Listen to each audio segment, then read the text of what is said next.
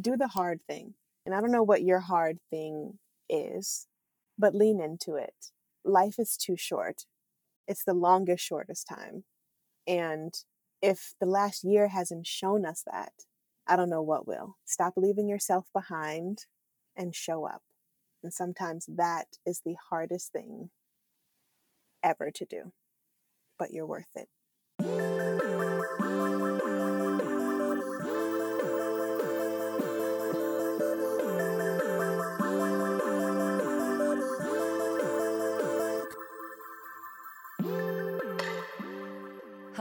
Hello, Emily Abadi here, and I am, elated, emotional, excited, amped, all of the adjectives. You are listening to the Season 5 premiere, episode 146 of Hurdle, a wellness-focused podcast where I sit down with inspiring individuals to talk about their big wins, tough moments, and everything in between.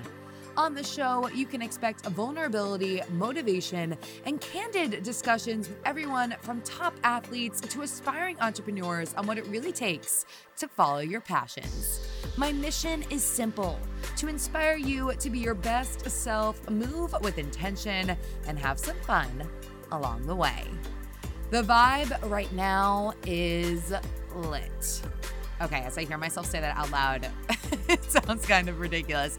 I'm not sure if that phrase should be in my vernacular, but really I cannot shout it from the rooftops enough just how happy I am that we are at this point. I mean, what's coming down the pipe for Hurdle, the fact that we're here in Season 5. This week, we celebrated a huge milestone, 3 million downloads. When I try to think about like 3 million people listening to my voice at any time, I'm just like, yeah, there are no words for that. Anyway, big week for Hurdle. I feel blessed, and I feel extra blessed because Alex Elle, author, host of the Hey Girl podcast, is on the show today. I can almost guarantee that you have liked one of Alex's posts on Instagram, and that's because this woman speaks the truth. After reading her latest book, After the Rain, it came out in December, I finally put on my big girl pants and was like, I need to do everything possible to get some of this woman's time and bring her story to the show. And so I was so elated is an understatement to just have this conversation with her, and that she said yes, and just so humbled by all of it. Especially because in today's episode, we talk about how selective she can be with her time these days, strategic, let's say that, and how many of us suffer from just overcommitting all of the time. We also talk about her upbringing and how a tough childhood encouraged her to pave her own way and believe in herself.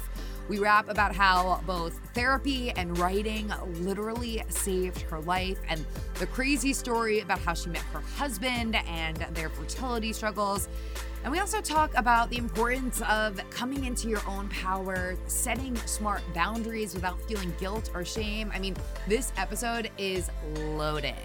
You know that before we get into today's conversation, I have some fabulous offers to bring you from the Hurdle sponsors. And a note on sponsors, especially on the brink of a new season, they're so integral to this whole process. They really help make the show possible. And I pledge as the episodes go on that I will only bring you products that I myself use regularly. And I know that you're gonna love them because I love them, and they make my day-to-day better. Starting off this week with Athletic Greens. Let me tell you, I took my first business trip in over a year up to Boston at the end of last week. Oh, it felt so nice and a little more normal, quote unquote normal. Is normal a thing anymore? I'm not sure. The first thing on my don't forget to pack this list, Athletic Greens. And that's because I know that no matter how chaotic my day gets, what's going on, if I start things off first thing in the morning with shaking up my Athletic Greens powder with 12 ounces of cold water in a shaker bottle, that I am doing something right, that I'm taking a step in the right direction to feel my best. Athletic Greens has the antioxidant equivalent of 12 servings of fruits and vegetables. It's also got prebiotics, probiotics, adaptogens, and superfoods. To me, it is an absolute no-brainer. One nutritional nutritional scoop that gives me so much goodness. They have got an awesome offer for Hurdle listeners. Head on over to athleticgreens.com/hurdle, and with your first purchase, get a year's supply of vitamin D as well as 5 free travel packs, perhaps for your next business trip. Again, head on over to athleticgreens.com/hurdle and get a free year's supply of vitamin D as well as 5 free travel packs with your first purchase. No code necessary. I also want to take a moment to thank my sponsor at Beam. Beam is a Boston-based CBD company making waves in the wellness scene. Now, they've got a ton of great products ranging from their The One tincture and focus capsules. I use those very regularly, to their Dream Blend. And the Dream Blend is actually what I want to rap about for just a second here. It tastes like a cinnamon hot chocolate. It is the most delightful, delectable way for me to cap off my day. And it helps your body and mind wind down for a deeper night's sleep. And that is thanks to the relaxing compounds and ingredients in it, like melatonin, magnesium, L-theanine, and of course their nano CBD powder. I make mine. This is my Goldilocks recipe here. Listen up. A cup of hot water, some frothed almond milk, a scoop of Dream, a scoop of Vital Proteins collagen, and I am good to go. Head on over to beamtlc.com and use the code HURDLE at checkout today to get 15% off your purchase. Again, head on over to beamtlc.com. That's BEAMTLC.com and use the code HURDLE at checkout for 15% off. Lastly, before we get into it today, I have a big announcement.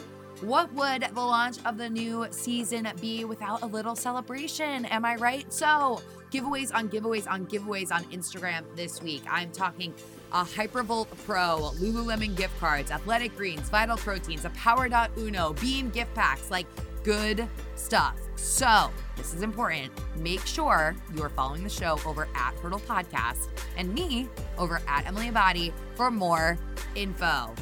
Whether you are new here, whether you are a veteran hurdler, thank you so much for being a part of this community. Again, it just means the world, and you are so welcome here.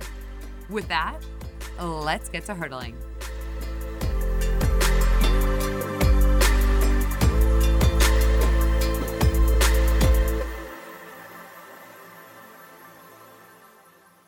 Today, I'm sitting down with Alex Elle. She is an author. Her newest book, After the Rain, came out at the end of the last year. She's also the host of the Hey Girl podcast. What's up, Alex? Hey, nothing much. I am hanging in there. How are you? Thanks for having me. I am doing well. You took my first question away from me. I feel as though I really wanted to start this episode off with like a real how are you moment. So, how are you? Today I'm good. It's been a busy day of calls back to back. Kids ripping and running all over.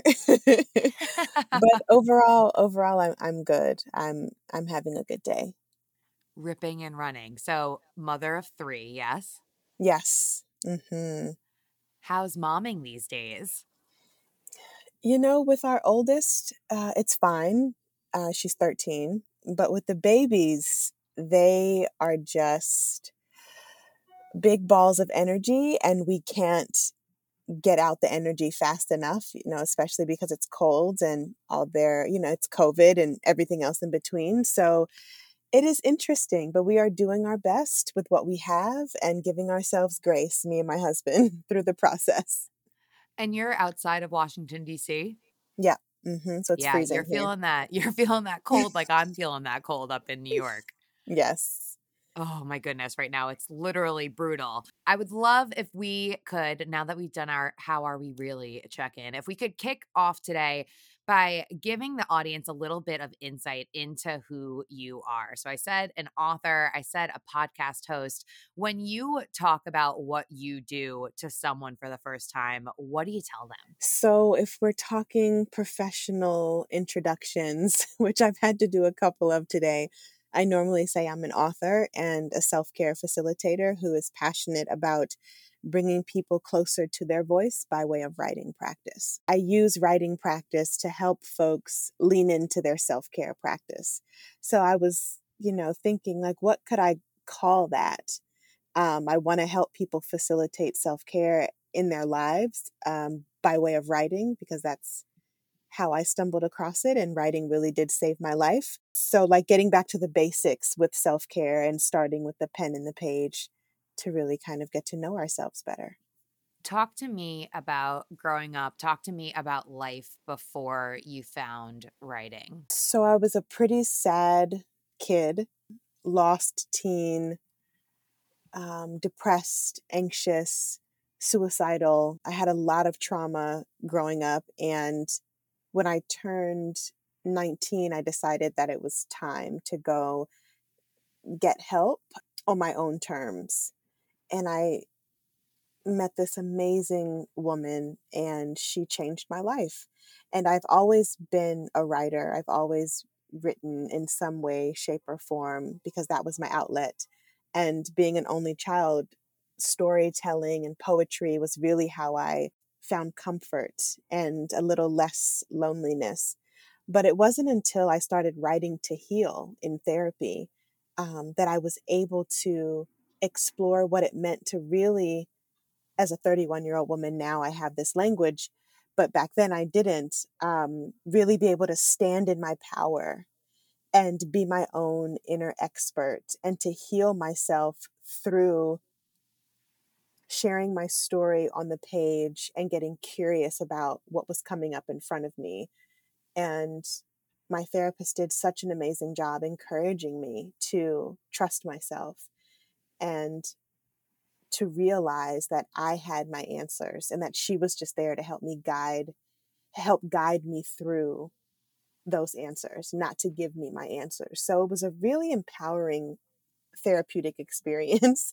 And I got lucky with her, and writing has been my healer since. When you say you got lucky with her, what do you mean by that? I mean that a lot of times therapy can feel like you're dating.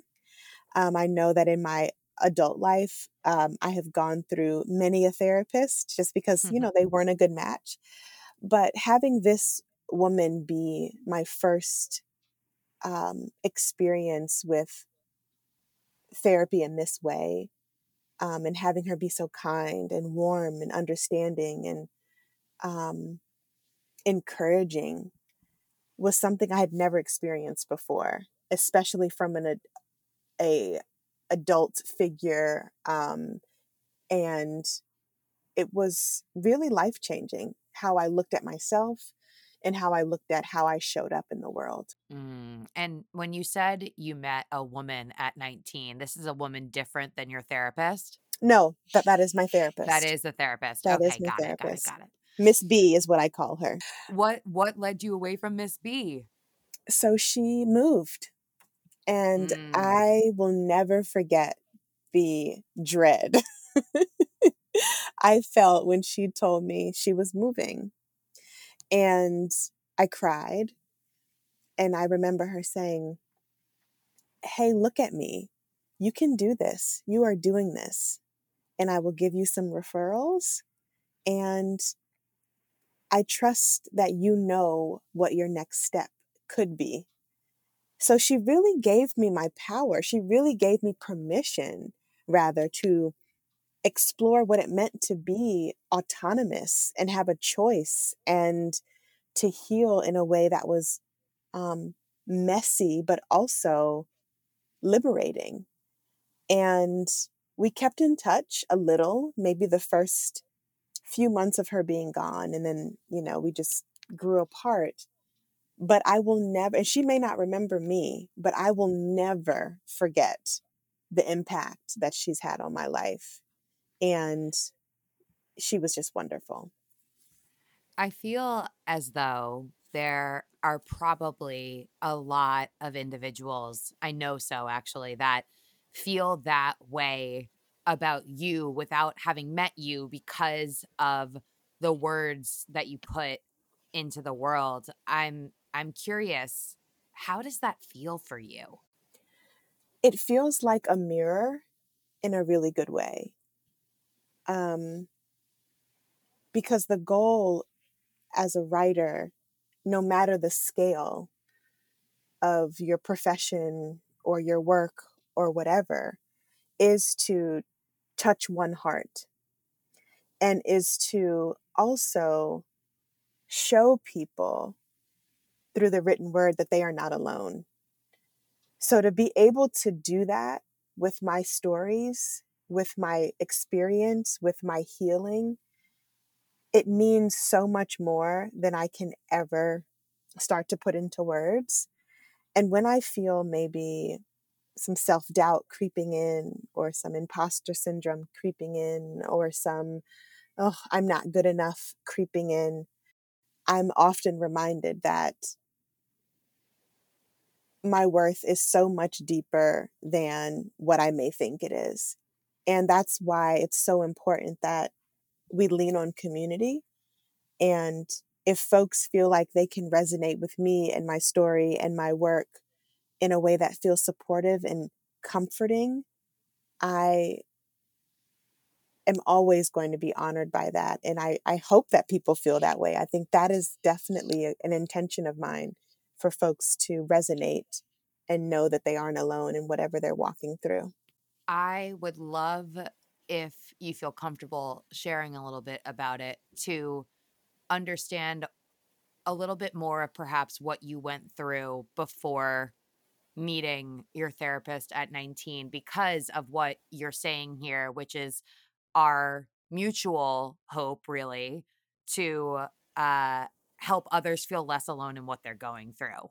So I grew up in a really tumultuous, abusive home. And I'm actually back in therapy now with an awesome woman, unpacking my trauma, which is intense, especially all these years later.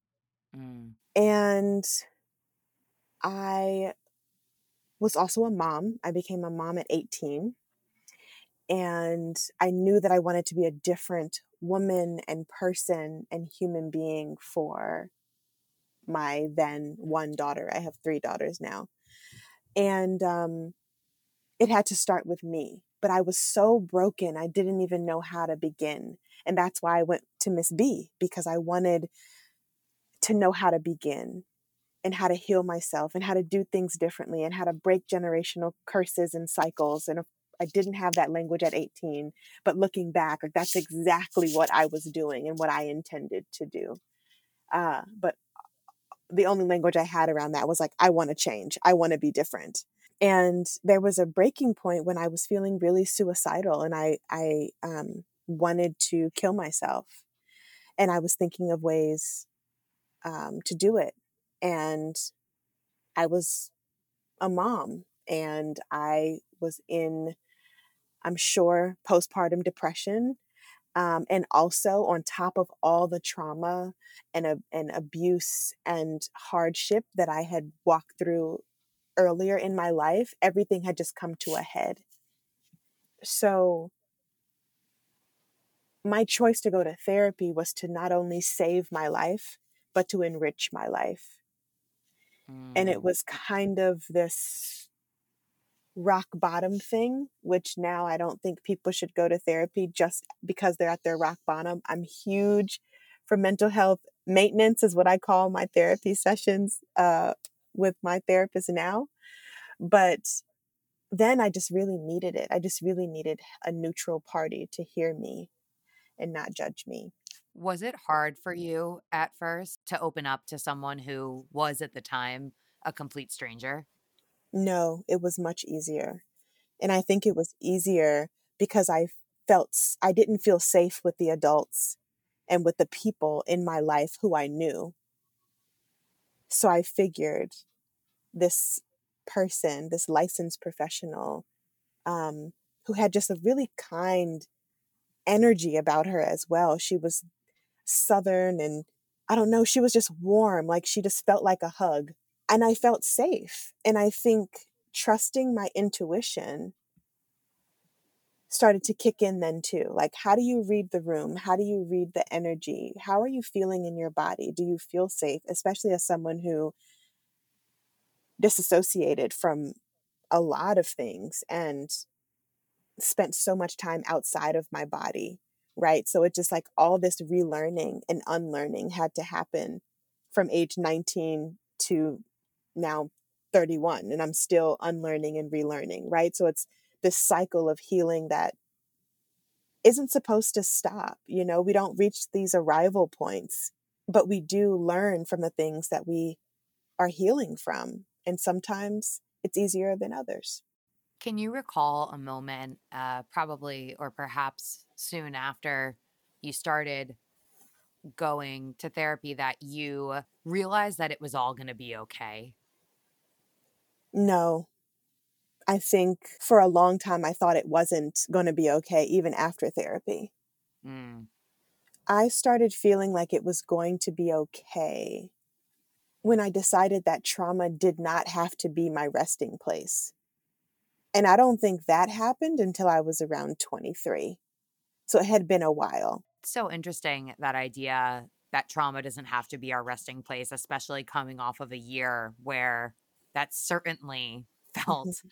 like the commonplace for so many of us. I mean, I do want to get back to where we're going with your story, but I also feel like now is a good time to interject this question that I have for you. I listened to a recent episode that you recorded with Amber Ray, and you asked her how it is that she takes care of herself so that she can offer care to others. Like this year specifically, how have you, someone that, man, people like really turn to this year, how have you showed up for yourself so that you can take care of others? You know, it's challenging. Self-care for me has been getting back to the basics. Um, my two youngest daughters are 20 months apart. So when Maximus was born, she shook up our whole world, and Isla was only 20 months old. And it was interesting how my self-care ritual had changed. I went from two kids who were 10 years apart to three kids with all these different age gaps. And then the last two were close together. So I'm just like, what am I going to do?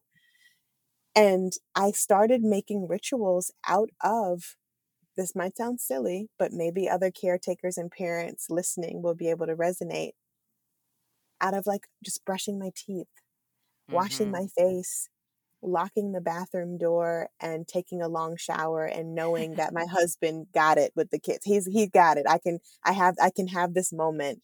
I love the locking of the door Oh, note. you They're like, have it's to. not, the door is not just closed, it is locked. It is locked. Yeah, yeah, because we have a house where, you know, kids just come and go and it's like, okay, if the door is not locked, that means, you know, I can come in. Um, but initially, I mean, just essentially it was just getting back to the basics. Um, and making my coffee and like creating ritual out of that, and making my tea and having it be like this moment of meditation. And I know that that may sound like so woo woo, but we have to remember that a lot of times we breeze through those things. We're not present in those moments of teeth brushing or face washing or getting the coffee, you know, or getting the tea or making the meal. We're just kind of autopilot. And I had to recommit to myself that I was worthy of slow, easeful, mindful moments, even with three kids, even with a husband, even with a busy schedule, even with deadlines. Mm. I can pause, I can reset, and I can have ease. And in those moments is where I found true self care. It's where I found those fill me up moments, so that when I show up and I'm teaching, when I show up and I'm writing these books, when I show up and I have meetings and Zoom calls and homeschooling and everything else in between, I can be fully present. It does no one any justice if we show up and we're empty. So I look at self-care too as not only getting back to basics, but self-care as an act of community care, of community service. It is all cyclical. It all goes together. And as a caretaker, as a mother, I have to show up full. I want, not that I have to, but I want to. I want to show up full for my kids. And I know on the days when I'm not full. So mindfulness and giving myself that gift of slowing down has been my acts of self-care.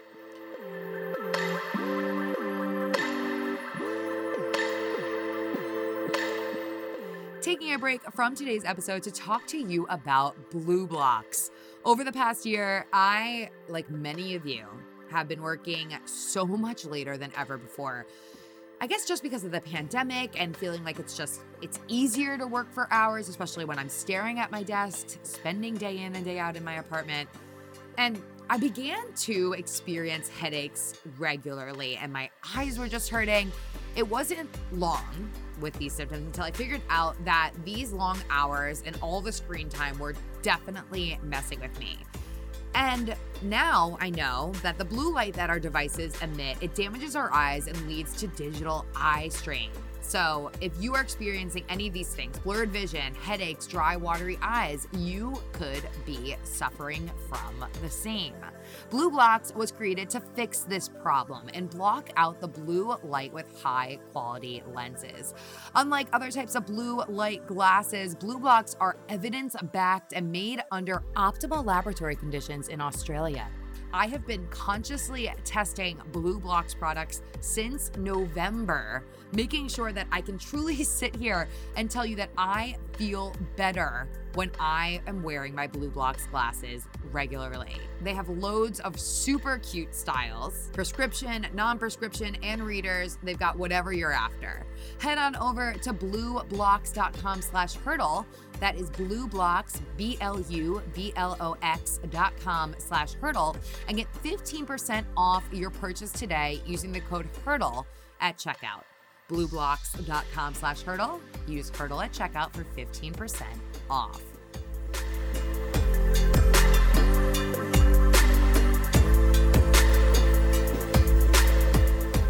I think often people feel as though those small things aren't quote unquote enough. You know, they worry about what they might see someone else doing on social media or something. And they think, well, if that person's version of self-care is some crazy indulgent X or Y, and mine is like mindfully making my coffee, then like, is my self-care not good enough? Self-care, not other people care at the forefront, right? That's what I have to remind myself of. Self-care has to focus on the self.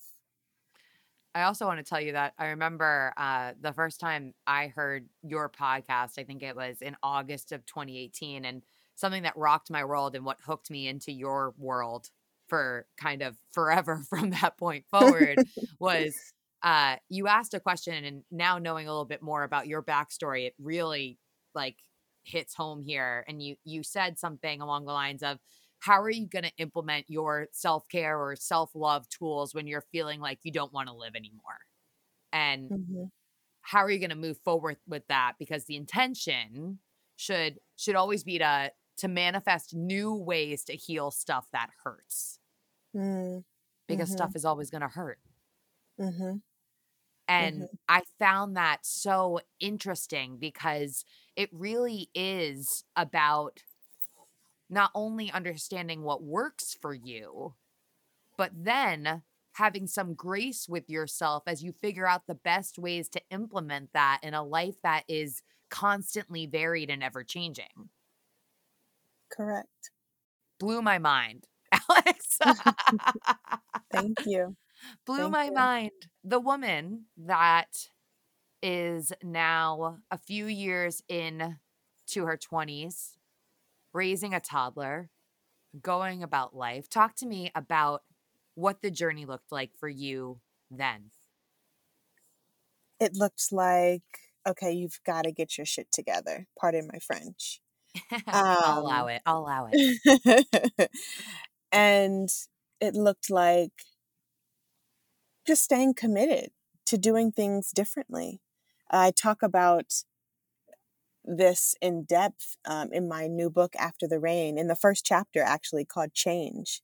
And I talk about the different jobs I had. I talked about everything in between that and how I had to decide what was truly important and what truly mattered, and how taking this leap of faith into being a writer um, was not easy, but it was so much more rewarding than staying in a toxic work environment, missing out on my kids' milestones in school and things, doing this commute from Montgomery County, Maryland to DC every day. And it was interesting reading, like when I was writing that chapter, like how I had to go back all those years and really think about where I was and how I felt. And the first thing that came to mind was bravery, and me not knowing where I mustered up the courage to take another, you know, leap of faith on myself. Um, and to also choose to do things differently than what may have been expected of me. I mean, people told me all sorts of things about who I would be and who I wouldn't be because I was a young mom and because I was, you know, a college dropout, like all these different things. Um, but no one was telling me you can and you will if you work hard and you show up authentically. No one was telling me that. So I had to choose to be my own biggest advocate and to be my own validation. And I think as I look back on my life so far, that has been one of the greatest gifts I'm not only giving myself, but I'm giving my children. My oldest daughter is an artist, and she is phenomenal at her craft. And she said to me last year that I inspire her to do what she loves. And we haven't had these, you know, super intense talks yet, but she's watching. So I didn't have that. So being able to give, just to lead by example for my children and to break these generational cycles that were unhealthy and toxic, and to mother differently and to love differently, and to show up fully, has been the most transformative thing I could have done to date. How does it feel that your daughter has chosen to be an artist in her own right? Oh, I love that she has decided to lean into her craft. And I also would love it if she decided to change her mind. Whatever works for her and her life, as long as she's feeling, as long as she's staying safe and being, you know, honest and being a good person, you know. My husband and I, we don't care what she does. If it leaves her feeling good and confident, and if it's leaving an impact on the people that she comes across, mainly leaving an impact on herself and her footprint in the world. That's what matters to us. You just mentioned your husband as well. Talk to me about meeting your husband. Oh, yeah. Oh, that thing that also happened in my 20s. Yeah, I met my husband when I was 23, turning 24. He was in California. I was here. We were long distance for a while. How did you meet him, Alex? Don't leave out the cool stuff. So I met him on Twitter, which is Yes. so funny. There's hope for all of us. I don't know if there's hope now. Just Oh kidding. man, do not say I that. would not meet anybody on Twitter in 2021. Just Wow. because I Okay. don't That know went why. from No, real that's optimistic to real negative real quick, woman. no, I just have to be, I'm just being funny. Me and my husband joke about that all the time. Like, if we didn't meet back in 2013 when we met, we would not be anything. So we laugh about that. But no, guys, keep hope alive. Meet your Keep love wherever your love finds Ah. you. No, but yeah, we met on Twitter, and he was actually a fan of my work, and I don't know, it was random. We were not expecting to, I'm sure, be married with raising kids together. But I had a trip planned to California, and it just so happened that he lived 15 minutes away from my friend I was going to go visit. So, of course, we met when I went out there. He actually picked me up from the airport. We had FaceTimed for months before we met, and we're on the phone all the time. And we had really just become great friends. And the rest is history. He picked me up, and we're now still together. So it is just wild, our love story. I don't think about it often because we're in it, but like whenever people ask, I'm like, oh yeah, that definitely did happen. So then looking back on the years after, meeting and marrying, when would you say in there that your career really started to go in this upward trajectory? I would say by the time my third book came out, I don't know what year, 2016, things really Hmm. started to shift. Um, And then when I started teaching in 2017, 2018, um, another shift happened. So I really found my my flow in not only wanting to be a writer, but wanting to teach other people the power behind writing, especially when it came to sharing their truth, um, and healing. Did you envision as you wrote more and more as a part of your healing that it would become a career that you would actually pursue? That's a good question. When I quit my job, I had a best-selling book out, and it was self-published. And I really wanted to explore writing for a living, but I was extremely nervous about that. But needless to say, I ended up going for it. And after I quit my job, I got my first speaking engagement at Ohio State University. And that too was another, I guess I have to rewind a bit, that too was another tick of, like, this is something that I really enjoy doing, sharing my story, um, but also encouraging other people to share theirs as well. So I did a lot of speaking in the beginning. I did a lot of writing books and speaking engagements, but the speaking engagements weren't really hitting the same. And the reason why I say that is because I don't like to be the expert of anyone else's life. I want to encourage people to be the expert of their own life. And oftentimes with speaking engagements, you're talking at people. And I prefer to talk with people.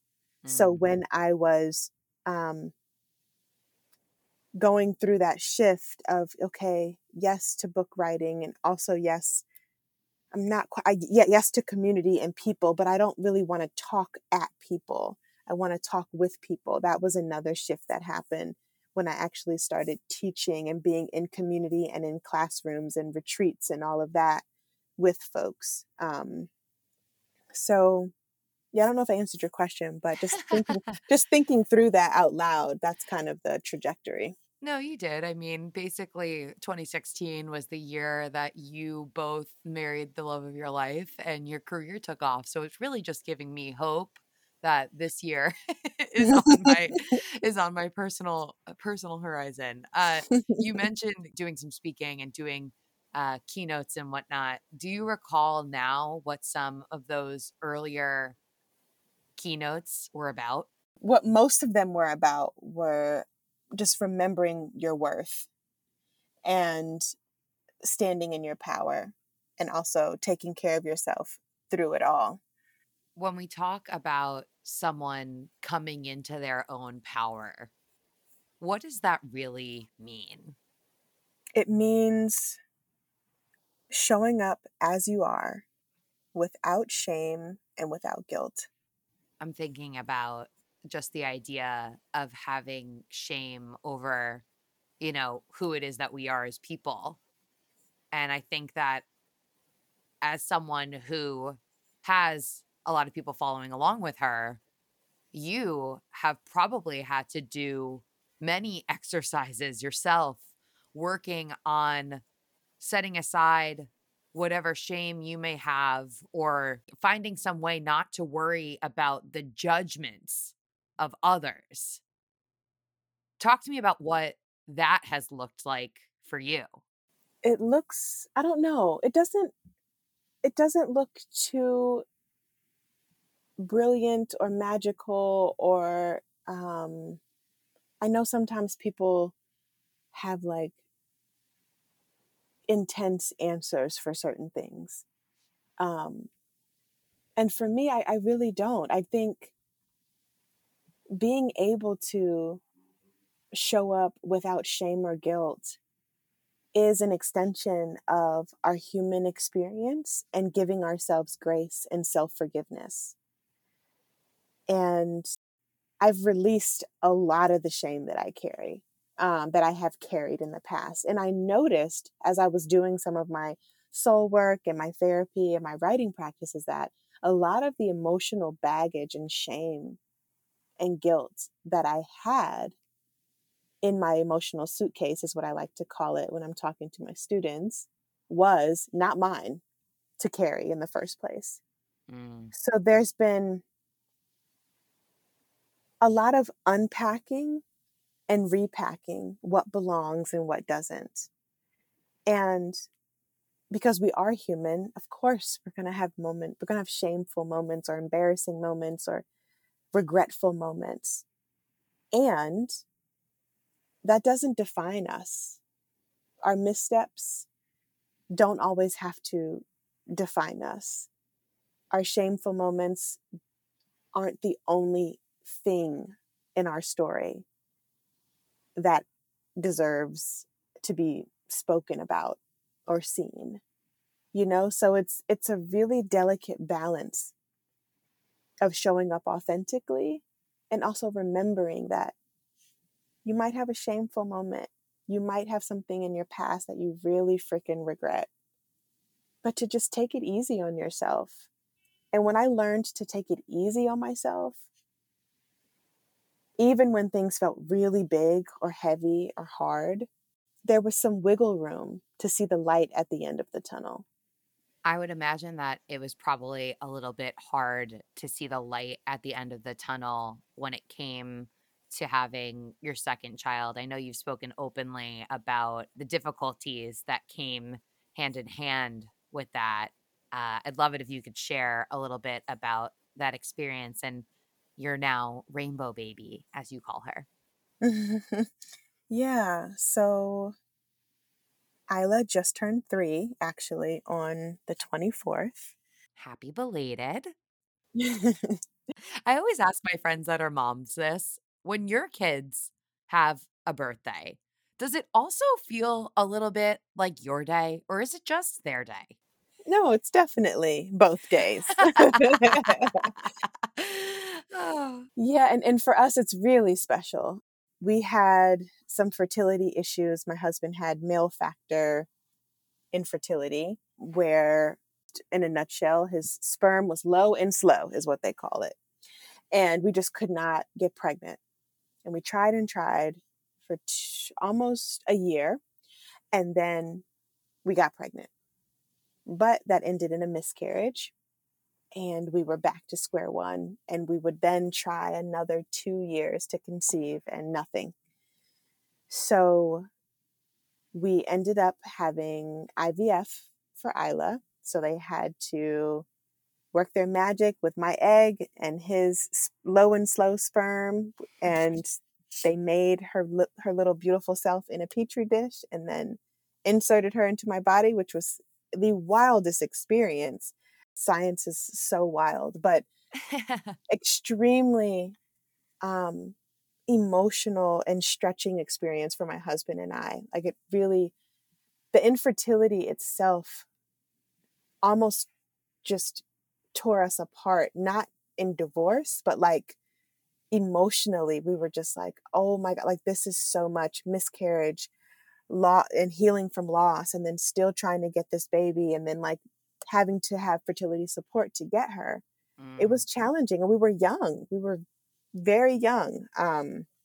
So of course people would like look at us kind of sideways when we walked into the fertility clinic, and it was odd, but it taught us so much about patience. So we had Isla, and she was the light of our life, me and her big sister and my husband, and it was just amazing and awesome. And we were told, whenever you're ready, you have 5 more embryos, come back. And we were planning on having another baby the month our little daughter, our new baby, our youngest was born. I keep calling her new baby. She's 16 months. She's not new, but our youngest daughter was born. We were planning on trying again the month she was actually born. So that was interesting, getting that surprise.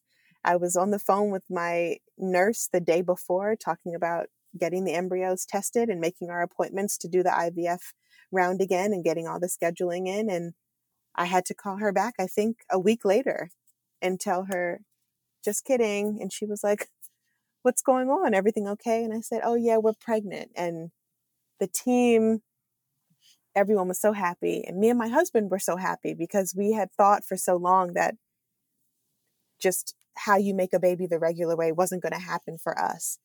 But the fact that it happened for us randomly, it's still laughable. Like, we still talk about it like it happened yesterday. Like, we'll look at Maxie and be like, what are you even doing here? Like, you had other plans. And that was also really beautiful because it was just a celebratory moment of like, I don't know, of love and ease and alignment, and that we can overcome, like we've overcome some hard things, and infertility was definitely one of them.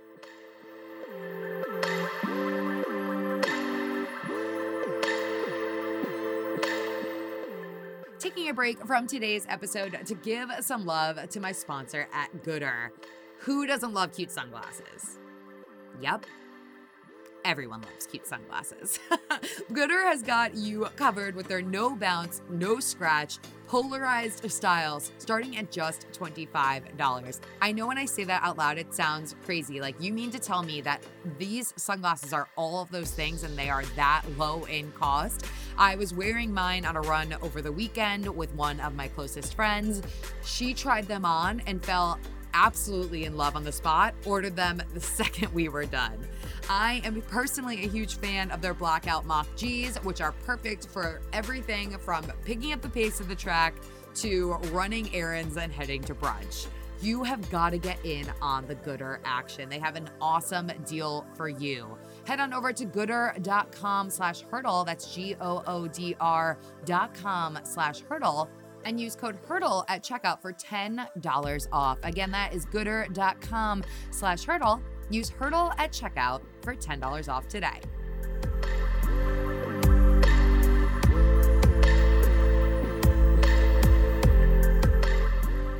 I love that you highlighted in that recount of what happened that even the most difficult, emotionally testing thing, you said, but we learned a lot of patience from this. And I think that's really important because oftentimes in the struggle, we're so focused in, trying to stay afloat that we forget to take a step back and look at what this adversity is giving us, right? Yeah, I mean, it's hard. Don't get me wrong. There was many of nights where it was hard. It was hard. Infertility is hard. That's really the only word that I can say. But being on the other side of it with a double rainbow is wild, and we're grateful, and we know that we are truly blessed by our kids. Any advice for any other fellow mamas that are dealing with two babies so close in age? Oh my gosh. Breathe through it, because there are some moments in here where it's like, wow, this is life. This is wild. This is intense. And we all have to come back home to our breath, me, my husband, and the three kids.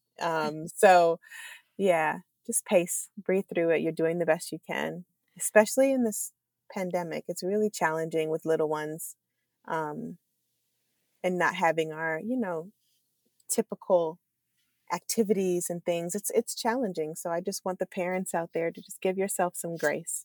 It's okay. I want to talk to you now about building boundaries.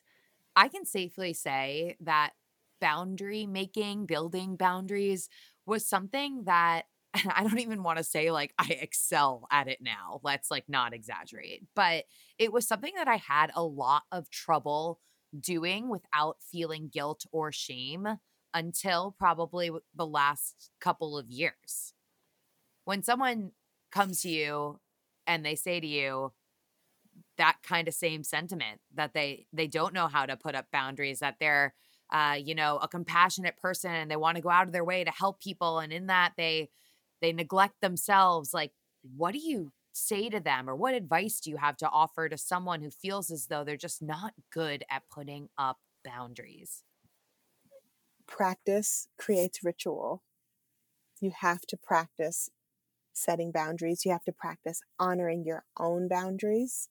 And it's not going to happen overnight. It's nothing more than practice and exercising your voice, naming your needs, and being very clear about what those boundaries are for yourself and others. For you, what would you say professionally, first personal life, has been a boundary that you've had to exercise that has helped you be a better you? Not overcommitting. Good one. Not overcommitting is major. And I actually had an instance last week where I had to enforce my boundary and say it actually in an email. which was really interesting. I don't like if I say I can't do something, I don't normally have people come back and say, "Well, can you just give me 5 minutes?" I, people normally honor that the, calendar is full. I'm not taking on any new commitments. Thank you so much for your consideration. Mm. It's pretty easy. But this person, she she was persistent, and I had to say, this sounds so amazing, but I am committed to not overcommitting myself in 2021. I did that a lot in 2020. Yeah. And I appreciate you in advance for accepting and honoring my boundary on that. Ooh, that language though, Alex, the like, I appreciate you for accepting my boundary. It becomes a non negotiable. Yeah. And it also, I think, That gave me you know, chills because that was so well worded. thank you. And I know that language isn't something that just like happens overnight. Like that language and like understanding the importance of your own boundaries is something that you have probably worked on for years now. Yeah. And I'm still working on it. And that was really hard for me, because if I would have gotten that email last year with someone really wanting some of my time and me saying no, and then them saying, well, please, I would have just done it. So I'm still a work in progress, but I just couldn't do it this time. I didn't want to do it this time. That's another thing too, is not saying yes to things that I do not really want to do. Mm. Cause I was the queen of that too. Just yes, sure, yes, sign me up, sure, yes. And then the day before the event, or the workshop or the phone call, I'm dreading it because I said yes. And my husband actually had to put this in perspective for me. He goes, well, you probably should stop saying yes to things that you don't really want to do. And I say, you're probably right. You are probably right. I mean, I think what's challenging about that though, and I can totally sympathize with where you're coming from, it's because A, you want to be a people pleaser, but B, it that lingering thought is always in the back of your mind is like, is this going to be the thing that opens the door? And obviously, sometimes it's very clear that some of these things that we're saying yes to aren't going to be the thing that opens the door. But that has definitely been my own personal issue is like, what if this is the thing and I'm passing up the thing? Hmm. Did you ever struggle with that? Yeah, I would say early on for sure, when I thought that, I just had to do things to kind of get in people's good graces. Mm. But I don't do that anymore because it's not in alignment with being in my own good graces. What brings you joy right now? My air fryer. Yes. I'm What are being you so air frying serious. though? What are you air frying? Everything. Girl. No, but really give me something specific because I'm on the fence if I need one, but you're going to tell me. You need one. Yes. It cooks chicken breasts, chicken thighs in 20 minutes. Crispy, amazing goodness. Bacon, 6 minutes. If you eat meat, sorry for the non-meat eaters, but I eat meat. Asparagus. I'm gonna throw some veggies in there. Kale chips, salmon in 12 minutes. It is so wild. I just got it clearly because I'm super pumped about it, but I've had it for maybe a month and it makes cleanup so easy. You're cooking with less oil. It's delicious, tasty food. And I love it. Like that really brings me joy, deep joy. Yo, someone that manufactures air fryers, hit up Alex because she is Please. ready for the ad read. That is the email I will answer to. Okay, aside from air frying, talk to me about 2021. What's on the horizon for you? Oh my goodness.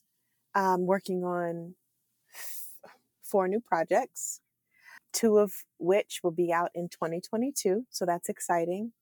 I'm teaching virtually again. So I taught virtually quarterly all last year, and I was able to reach over 4,000 people. So that was really amazing having the course community of folks for their journaling work online. So I'll be doing that again. I just wrapped up Pathway to Peace, which is my inner child journaling course. That was the first kickoff of 2021. And the next course is called Healing Your Heart, which will start in March. And the wait list for that is open.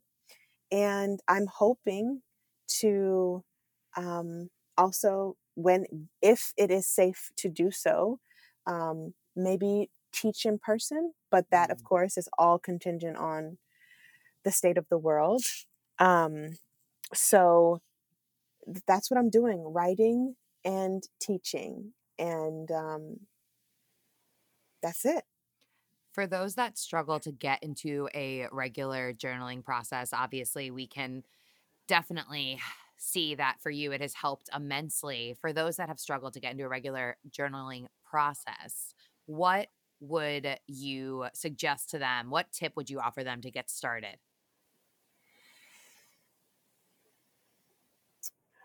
Guided journaling is so much easier than sitting down with a blank page. Mm.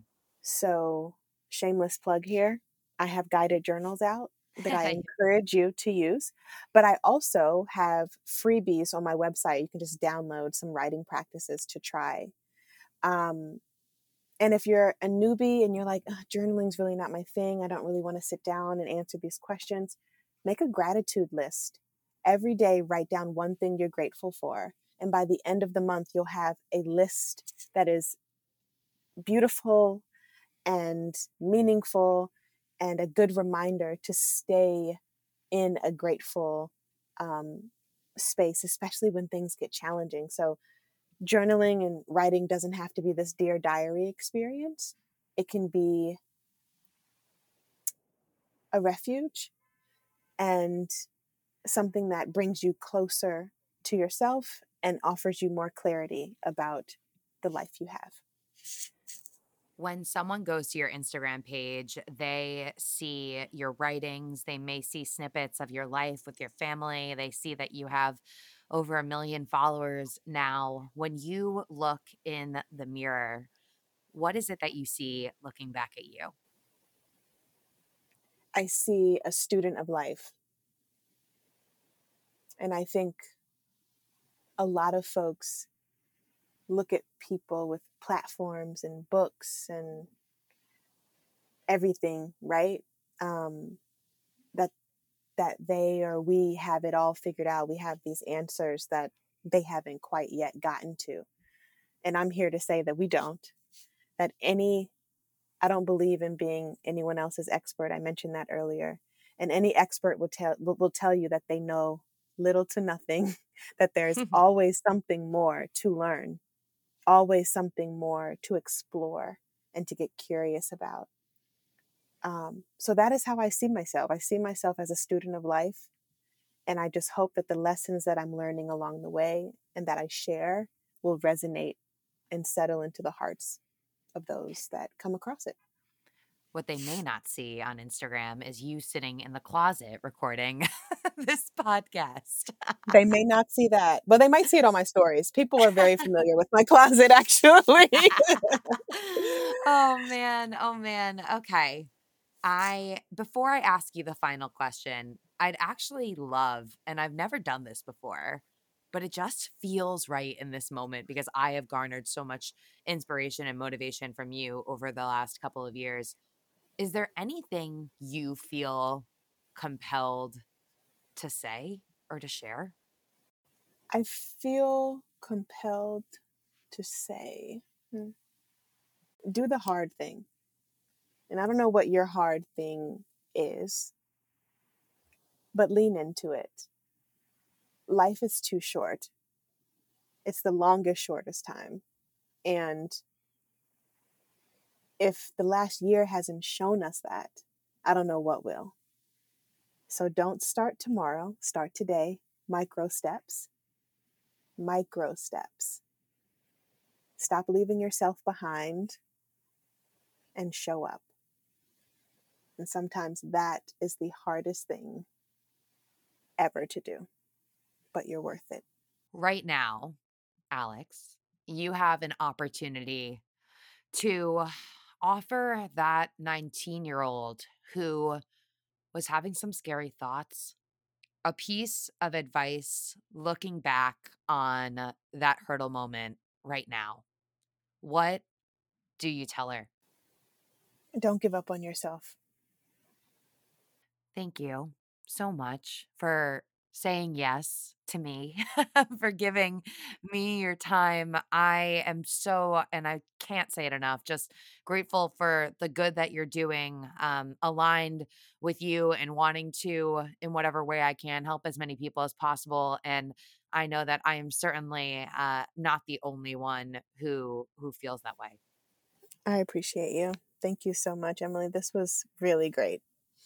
Alex, how do the hurdlers keep up with you? How do they follow along with you? Where can they find your books? Give me all of the details. Okay, so Alex_L_E_L_E on Instagram. We'd love to have you join the community. AlexL.com for book info and freebies for your writing practice. And my books are sold wherever books are sold. If you're looking for the Encourage journal that's out, it's the companion journal to my book, After the Rain. It is actually in Targets nationwide. So you can pop into a Target with your mask on safely while you're getting your toilet paper. Look in the book aisle and you will see Encourage. And the Hey Girl podcast, where I am talking to some really awesome women about their stories. I love it. I am over at Emily Abadi and at Hurdle Podcast. Another hurdle conquered. Catch you guys next time.